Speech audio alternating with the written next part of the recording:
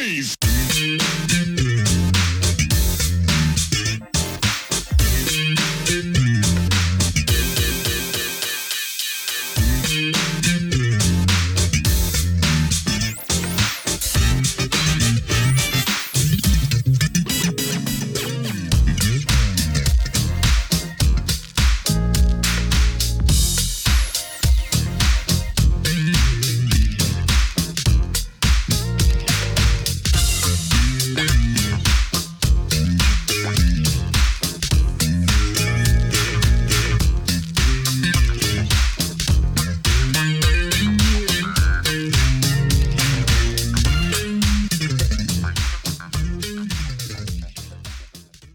Welcome back to the next part of this Truth in Rhythm episode. Be sure to subscribe to this channel. If you've already done so, please share it with friends. Also become a member by joining Truth in Rhythm on Patreon, or consider donating at funkinstuff.net. Thank you so much for your interest and support. Enjoy.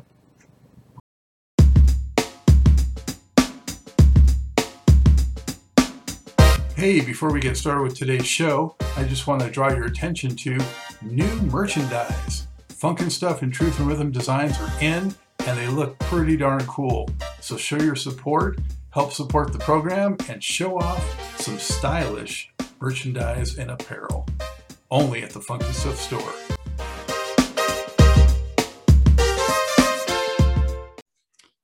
And then Death or Devotion, well, you had one between Totem. That one I thought also a great record, maybe a little more like Tower of Power-y. Yeah, we were leaning on the horns a little bit more on that one. And that's the first one that Lyle was with us on. And Lyle's a great writer too. He wrote all the lyrics to all the songs. Well, this one doesn't have lyrics, I don't think, but Rippin' Herb is like really a fierce instrumental. Oh yeah, that's one of my songs. And it's called Rippin' Herb because it's sort of like the double entendre where it sounds like a Herbie Hancock song. So I'm ripping off Herbie, but it's also like ripping herbs, like, you know, smoking some weed. Creedon, it's really cool. That one, to me, I hear some P-Funk influence, I think, in that one. For sure. Yeah. Garrett wrote that song.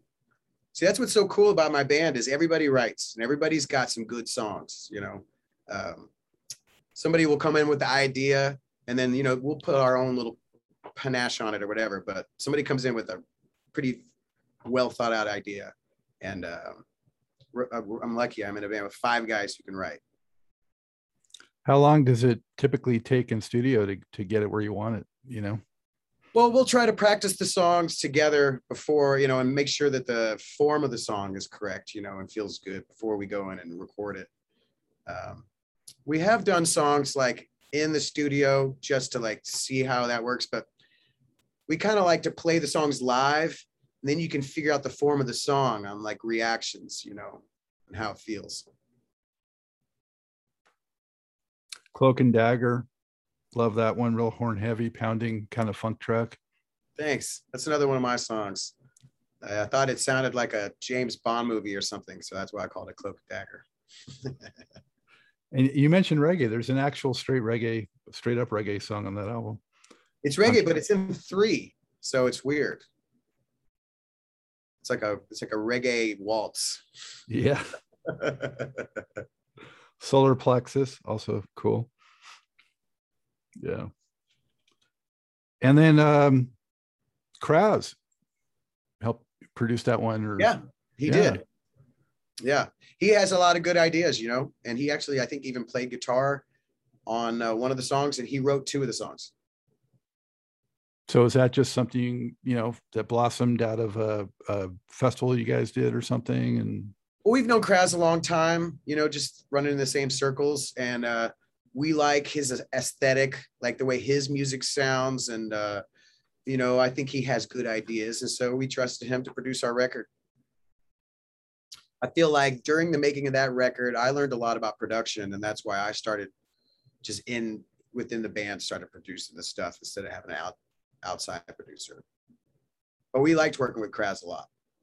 He's a cool guy. And then Death or Devotion was the latest one before the one you were just talking about. Another great record.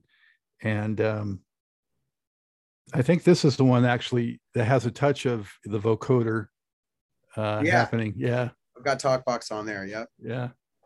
That must have been a kick to finally, do something with that. Yeah, absolutely. It's sort of my signature, I guess. I think when people think of me, they think of Talkbox and they think of clavinet. Yeah. Was it What You Gonna Bring? Is that the one? I think there's a little bit of Talkbox in that one. I sort of just sneak it in there. It's rarely like the feature. Yeah. Just because I'm not trying to make it like Juno What, like my other project. Speed of Light, the riff to that reminds me of Abracadabra. Oh, the Steve Miller song? Yeah, you're right. It does have a similar kind of vibe. That's another one of Ryan Jalbert, our guitar player, songs. I've marked so many. Kneebone is a really cool, slower funk instrumental. Yeah, and that one's in 7. Trying to be funky in 7's not easy. Do you ever say, hey, wait a minute, why are we making it this hard on ourselves? Well, I think that's what it was. We're like, let's see if we can make 7 funky. That's another Garrett song. And Garrett succeeded because it's still funky, even though it's a 7. Usually 7's not for the dancers. So after you guys go in there and do your thing, what defines a successful record for the band? I think it's a success if we can get enough people to listen to it. You can't make money selling records these days. It's been a long time since you could do that. So we just want to get the exposure, as long as enough people listen to it on Spotify. I think that's a success for us. I think because you don't make money selling product like that anymore, that your album is more just like a commercial for your live shows in 2021, So we're hoping, more people will just come out to our shows. Hopefully we get to, get back to as many shows as we were doing, because we definitely cut back. And, now the pandemic's getting all weird again. Who knows what's going to happen? Yeah, I'm sick of it. I got to tell you. Oof, everybody is. It's not good for anyone. No, but or something. Exactly. My hope is that, the musicians for the most part made the most of the downtime, and that we're going to hear some great, innovative, creative music coming out of it, For sure. The thing I'm most excited about in the pop world is, Anderson .Paak and Bruno Mars came out with some stuff. And both those songs I like. Yeah, I can't. I'm trying to remember the door open or something. And then they just came out with another song last week, and they're both very retro-y. And I like it because, I feel like younger people these days could really benefit from hearing music that's heavily exposed by that early 70s soul music stuff. They don't know that's what it is, but they need to learn that they like that, so that when they hear it, the original stuff, they'll like that as well. And it won't sound like their dad or granddad's music. Right. Yeah. Take ownership of it. And I have a 17-year-old daughter and a 14-year-old daughter. And it's like, they listen to pop music, and none of the music that I play really sounds like pop music these days. Maybe some of the stuff these days is kind of 80s-ish, but not really like 80s funk stuff. Except for like that Bruno Mars song, that Uptown Funk song that came out. I was really hoping, since that blew up so much, that more people would just try to do straight funk songs. Didn't really happen, but. That didn't happen that way, but I do think that it's contributed to a resurgence in general of the music, even if it's not totally mainstream, that there's more young people that are aware of it and maybe trying to play it and going back and listening to some of it. And there's more groups, maybe they're not hitting super big time, but they're doing it. Right. Well, I think when you decide you want to play funk music, you've already decided, I'm doing this because I love it. It's just like being a jazz musician. Like there's no, you're not gonna make $1 million playing jazz saxophone or whatever. You're doing it because you're obsessed by it. You have to do it. So that's the only reason me and any of the Motet guys or the Dumpster Funk guys or the Lettuce guys, we're not, none of us are doing it for accolades or for money or fame. We're just doing because that's what we do. And I remember when I first met Ivan Neville, I guess it was maybe like 2007. He was explaining it to me. He was complaining because he's like, yo, there should be a funk category at the Grammys. I can't believe there's not. This is BS. And that's why they came out with that song, funk's not a dirty word or something like that, or funk's a 4-letter word or something like that. I forget what it's called, but that's what their whole point is. Like, we're out here doing it. We're out here and like, y'all aren't seeing it. And this is killing, and I just saw Dumpster Funk 3 weeks ago. It's incredible. They're always incredible. I can't even believe how great they sounded. Those guys are like my heroes. They're awesome. Yeah. And I've really, I'm lucky because they've always been so cool to me and to my bandmates, and they don't have to, and I've always thought they were so cool for that.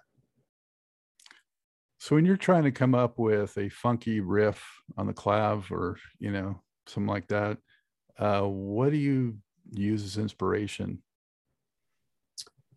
Well, usually when I write a song, I start with just like a boom pop on like a drum machine, just something real generic, nothing really dividing it up except for boom, pop, boom, pop. I just decide on a tempo, and then I write a bass line first, because I think funk music is like reggae music in that the bass line can really carry the song. You don't have almost every one of your favorite funk songs has a badass bass line. You can't just have like a overly simple bass line and have it be real funky. So I start with the bass line, and then I write everything else sort of around that. Usually adding clavinet after bass. Uh-huh. And what about when you're soloing on stage? What goes through your head, and typically, what's your, how do you plot out that solo? Well, that's the thing. I try to be in the moment. I don't like plan anything. Instead, I, in my mind, think about my favorite singers. I think about Marvin Gaye, Aretha Franklin, Al Green, or whoever I'm thinking of at that moment. I think, what would they sing? And then I play what I think they would sing, and if you can, I like to do it that way, because then if you can play something vocal or lyrical sounding, people can relate to it more than if I was trying to like play a John Coltrane saxophone lick. I think those are amazing too, but I think it's harder for people to relate to you when you're doing that. So when I'm soloing live, I just think of, licks that people would sing. And I just try to talk to the audience musically like that. I try to start somewhere and then take it somewhere, energy wise as well. But if you play too many notes, you're going to lose everybody. And at that point, it's like, what are you even playing for? Except for to hear yourself. So you talked about playing in rock, years ago. So, how does your approach on a solo differ, if you were playing rock versus the funk? Well, coming from a guitar background too, I think I sort of play, especially synth solos, because you have the bendy bar, and everything. And I can bend just like a guitar player. I go at a solo like a guitar player would, and I do guitar player licks. If I think, because I can, sometimes when I'm thinking, like, I guess I don't always think about vocalists when I'm singing. Sometimes I do think about guitar players, and I try to play guitar licks on the synth. And again, because you can bend on there, and you can use a wah pedal, I can get a lot of guitar-like tones. And I try to think about all my favorite guitar players, Cornell Dupree or whoever, and I try to play those licks. You're talking about sort of merging of guitar and keyboard. I think of Ernie Isley, those recordings in the early 70s. I mean, some of those solos he did, I had to do double takes. Is that a keyboard or the guitar? Amazing tone that he got. The fuzz on there and like a flanger. That's Ernie playing drums on most of those songs too, like Footsteps in the Dark and all that stuff. That's Ernie on drums. He's unbelievable. He's been on the show. I was blessed to have him on the show. And I found out, I don't know if I knew before then, but he also played bass on like It's Your Thing. And Oh yeah. Oh, he's a genius, man. Genius. I love the guy. One of my favorite players. Absolutely. Um, so you mentioned it, you touched on it there. I feel like not only is there this sort of wave of funk bands that we have now, especially on like the, festival circuit, but there seems to be this sort of camaraderie or brotherhood or kinship, among all the groups. And I think that's really fantastic. Can you speak to that at all? Do you feel that? Well, I think it is again because, like I said, if you're doing the funk thing, it's because you love it. You already know you're not going to have a number one record. Chances are, you know what I mean? Bruno Mars came out with a funk song because he already had 8 or 9 number one hits before that one. So at that point, he could do whatever he wants. I think the reason people like Ivan Neville and Tony Hall and those dubstep funk guys are so cool to people like us Motet guys is because we're all in it together and we're all helping each other. Spreading the word of funk music is helping out each other. I think that if we all were making a whole lot of money and it was the hot shit, that maybe there'd be a little more rivalry going on. I think just naturally because people are people. I think the fact that, we're all on the same circuit, we all got to live with each other. We're all going to be as cool as we can to each other, I think. But plus, I think there's some mutual respect going on. And like, I know at least with the Motet guys, we look up to those Lettuce guys and the Dumpster Funk guys like crazy. We all think they murder and that they're doing it for the right reasons as well. So there's so much respect going on for those guys. I was going to say, Joey, friendly competition too. Absolutely. Yeah. I don't think any of those guys are going to be happy if like we're not doing well. What might be a couple of of your favorite tracks within the band's repertoire? That's the most fun to play. Yeah. Well, I really like the song Rippin' Herb just because I get to do my Herbie licks, and I really like, let's see, as far as cover songs goes, we just came out with that And the Beat Goes On by the Whispers, and we had Nigel Hall singing it. And that song is a lot of fun to play. It has some great clavinet on it. And it's a good thing we have 2 keyboard players because there's so much synthesizer stuff going on. It takes both of us. That's a fun one to play. I really like to play that song Nemesis. We do this whole sort of James Brown thing in the middle of it, which is super fun. And I really like the song Death of Devotion, which I wrote because I like doing some real slow funk stuff. A lot of people who think they're doing funk stuff these days. I don't think it's as funky because it's a little too fast. I think there's sort of a threshold of how fast you can be and have it be funk music. Yes. Probably around 130 something beats. Because then it gets into house territory after that. Yeah. There's a lot of debate over, funky versus funk. Right. A lot of things can be funky to different extents versus really being funk. Right. Yeah. Yeah. It's like the difference between being jazzy or being jazz. I mean, because even, TV jingles started getting a little bit funky, once the 90s came and, so. Once hip hop became, worldwide, people and all the, most of those beats is the funk stuff that you and I like to listen to, so that's why it's changed like that. I wonder if there ever will be, just a funk, movement ever again, because now there's so many subgenres, it just gets swallowed up by the whole thing, I'll never say never, but also where are you comparing it to? I mean, I don't think there'll ever be another P-Funk again. Right. I just think they'll call it dance music now or something. I don't know. So have you had much of a chance to sit in with other bands and other people or? Yeah, I mean, those bands Lettuce and Dumpster Funk. I usually sit in, or if I'm around, if they're playing. As far as like my heroes bands or whatever, I haven't sat in with a whole bunch of people. I have had the pleasure of opening for like Ohio Players, Tower of Power, P-Funk, all that kind of stuff. Maceo Parker, but I haven't really sat in with any of those guys. Most of the bands I've sat in with are sort of like, again, on the same circuit as us. So as the Motet, you opened for those bands you mentioned? Yeah, or my other band, Juno What. Did you get a chance to meet, Maceo or any of the Ohio Players guys? Absolutely. Yeah. Yep.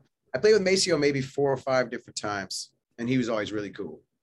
He's had the same keyboard player for like 30 years too. This organist guy. Yeah, he's the one that sort of influenced Soulive to go with the suits look, is what I had found out. Yeah. Yeah.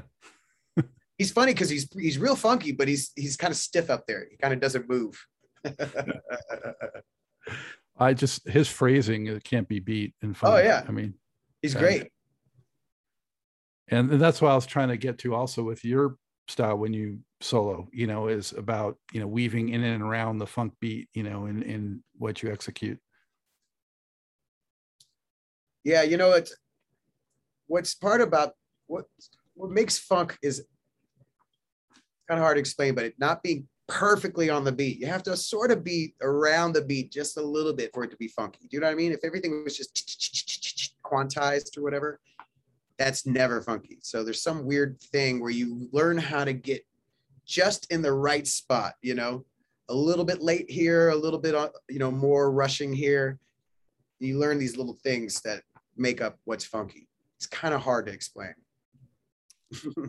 It is, but man, yeah, there's no feeling that just like it, you can feel it. Intangible. Is that the word? It's a good word. Yeah. I like to ask guest Joey to pick their 5 Desert Island albums, so none can be, the Motet, other groups. So what might be your top 5? Let's see. Definitely Herbie Hancock. Thrust, I think, is my favorite of his records. I think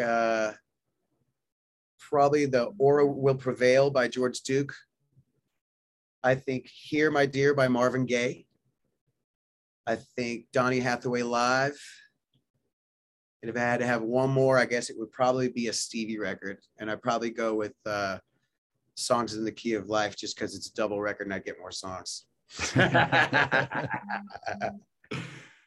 Yeah, I often have that debate with people. I usually go with Intervisions, but then with songs you get all that more music. Yeah. And I saw Stevie play it all live at Red Rocks. Oh wow. So I think that's the other reason. Just a few years ago. Yeah, that must have been phenomenal. I was did the whole record. Disappointed he didn't come do that in Charlotte. I grew up in Los Angeles, so I got to go to tons of shows for so many years, and I got very spoiled. But since I've been out here in Charlotte since 2006, it's fewer and far between for sure. So you go to the Hollywood Bowl? Oh, everywhere. Nice. Greek, Hollywood Bowl, Palace, Palladium, House of Blues, on and on and on and on. Yeah, so many unforgettable shows in Los Angeles. But I did get to see Stevie here once, but he didn't do that whole album, but still just unbelievable. And I saw him once in 1980 in the LA Forum, which is an incredible show. That's in his prime. Yeah. Wow. I'm jealous. Talk about charisma. Wow. Oh yeah. Oh yeah. Yeah. He's a genius. Yeah. And I don't know if you've seen that movie, Summer of Soul. Have you seen that yet? I haven't seen it yet. Oh, I know he does cool clavinet stuff on there. Maybe he does like some drum solo or something. He does both. Yeah. And the clavinet thing, I don't think I've ever seen him, just jamming away on it like that before. And he's only 19 in the movie. He did a little more jamming on it in the earlier days. If you see too, in that clip I saw, I haven't seen the whole movie, but I saw the clavinet clip. He's playing instead of like a D6 like this one, he's playing, I think it's called a C1, and it's orange and white. It's like one of their first ones before they had the E7 and the D6. it's not quite as it doesn't have as many controls and stuff. But yeah, he's a genius. Come on. At one point in that solo, it was years before, but I could hear the beginning of I think You Haven't Done Nothing, like that little Oh yeah. effect he does. Yes. That's in that solo if you listen for it. Yeah. So what are you most proud of accomplishing thus far, would you say? What am I most proud of in the producing? Musically speaking. I guess producing the last record and this new record that's going to come out. I think that's the stuff I'm the most proud of, because I just sort of had the most control over how it turned out. And when you say you're a producer, it's kind of an ambiguous term, you know, because different producers do different things.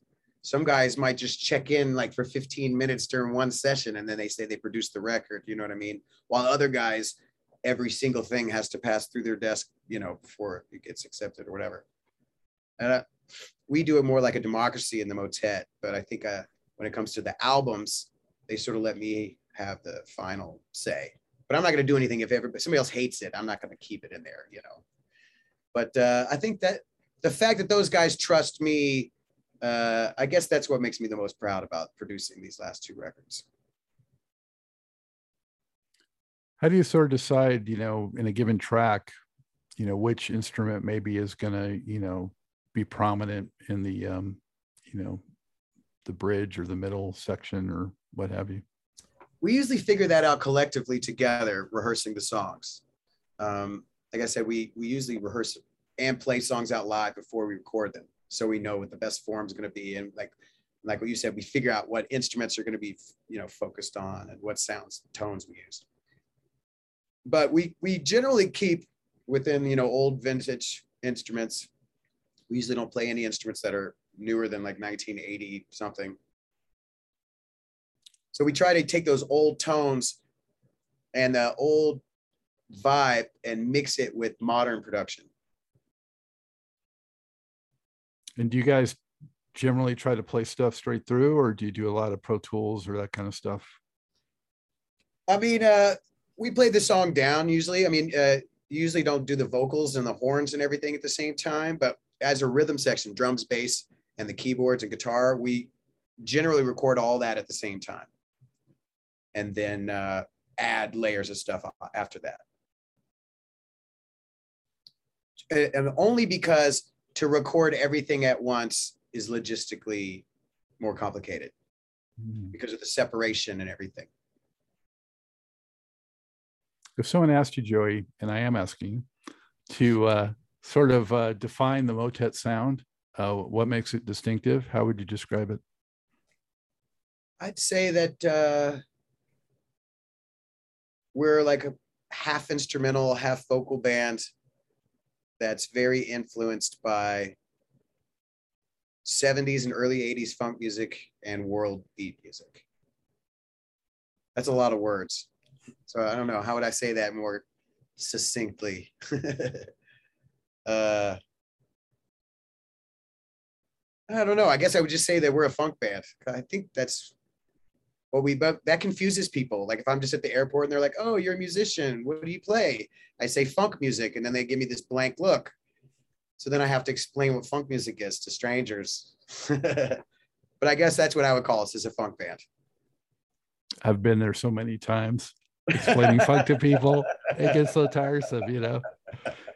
They'll be like, "Oh, I like funk too. I love you know, like Madonna or something." That's like, you're like, that's not quite there. I mean, you know, what's his name? Neil Rogers or whatever did do her first record, and it's pretty funky. Did you know that? The dude from Chic? Yeah. He did the first Madonna record. Yeah. With also Reggie Andrews, Lucky Star, and all that stuff. That's like, if you listen to the guitar, you can tell. Yeah, well, that album I didn't mind. That was actually not bad. Yeah. Holiday, you know, and that kind of stuff. Yeah, was a little bit funky. Absolutely. We may have sort of covered it, but in a nutshell, what's so special about funk to you? What is it? How does it fulfill you? Well, for me personally, I think it's because I was so influenced, like I said, at an early age, like from the get-go, I was hearing all that music. So I just, from a real fundamental space, I relate to it. But to me, I think it's the like,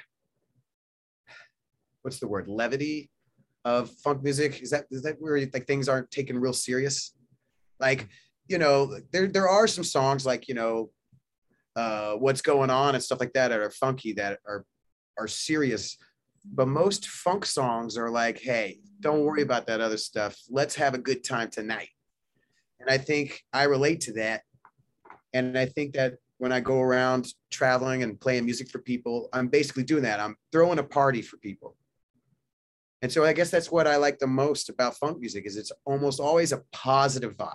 You know, when you're doing like acoustic music or whatever, you never know. It could be a sad song, but whatever. There's probably not going to be a sad song at the Dumpster Funk show. You know what I mean? They're going to funk you to death, you know. I guess that's what I like about it, is the sort of, it's not too heavy. I like that kind of stuff too. It's just not my favorite thing. Yeah. Of course, some of those, like you said, some of those Stevie Wonder songs had some, like one of my very favorites, Living for the City. Oh yeah. And Black Man, very poignant song. There's people who can do it, but being a white guy, I playing funk music, I don't know. I feel like I got to keep it light. I'm not trying to I don't know, say anything too serious. I don't know. That's just me personally.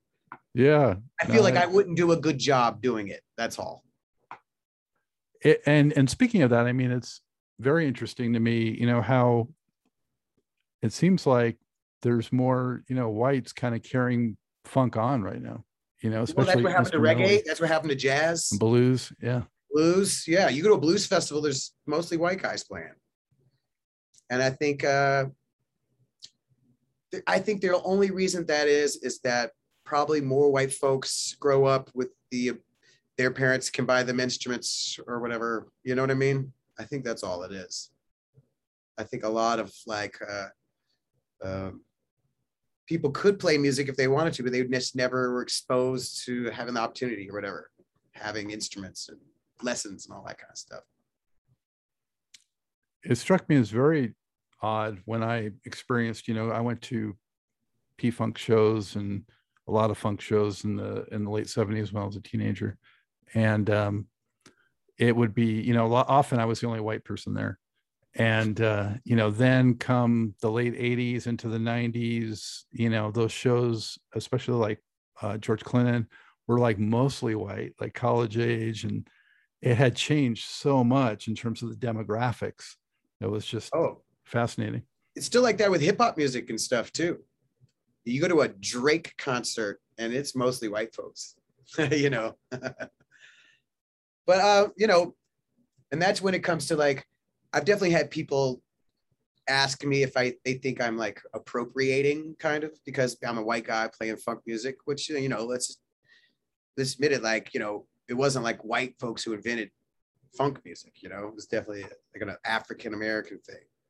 But I don't think that I do. It's not like I'm up there with some accent or I'm trying to I don't know. I just feel like I'm just doing my thing without appropriating. I just tend to love music that's a certain kind of music that generally is made by a certain kind of person.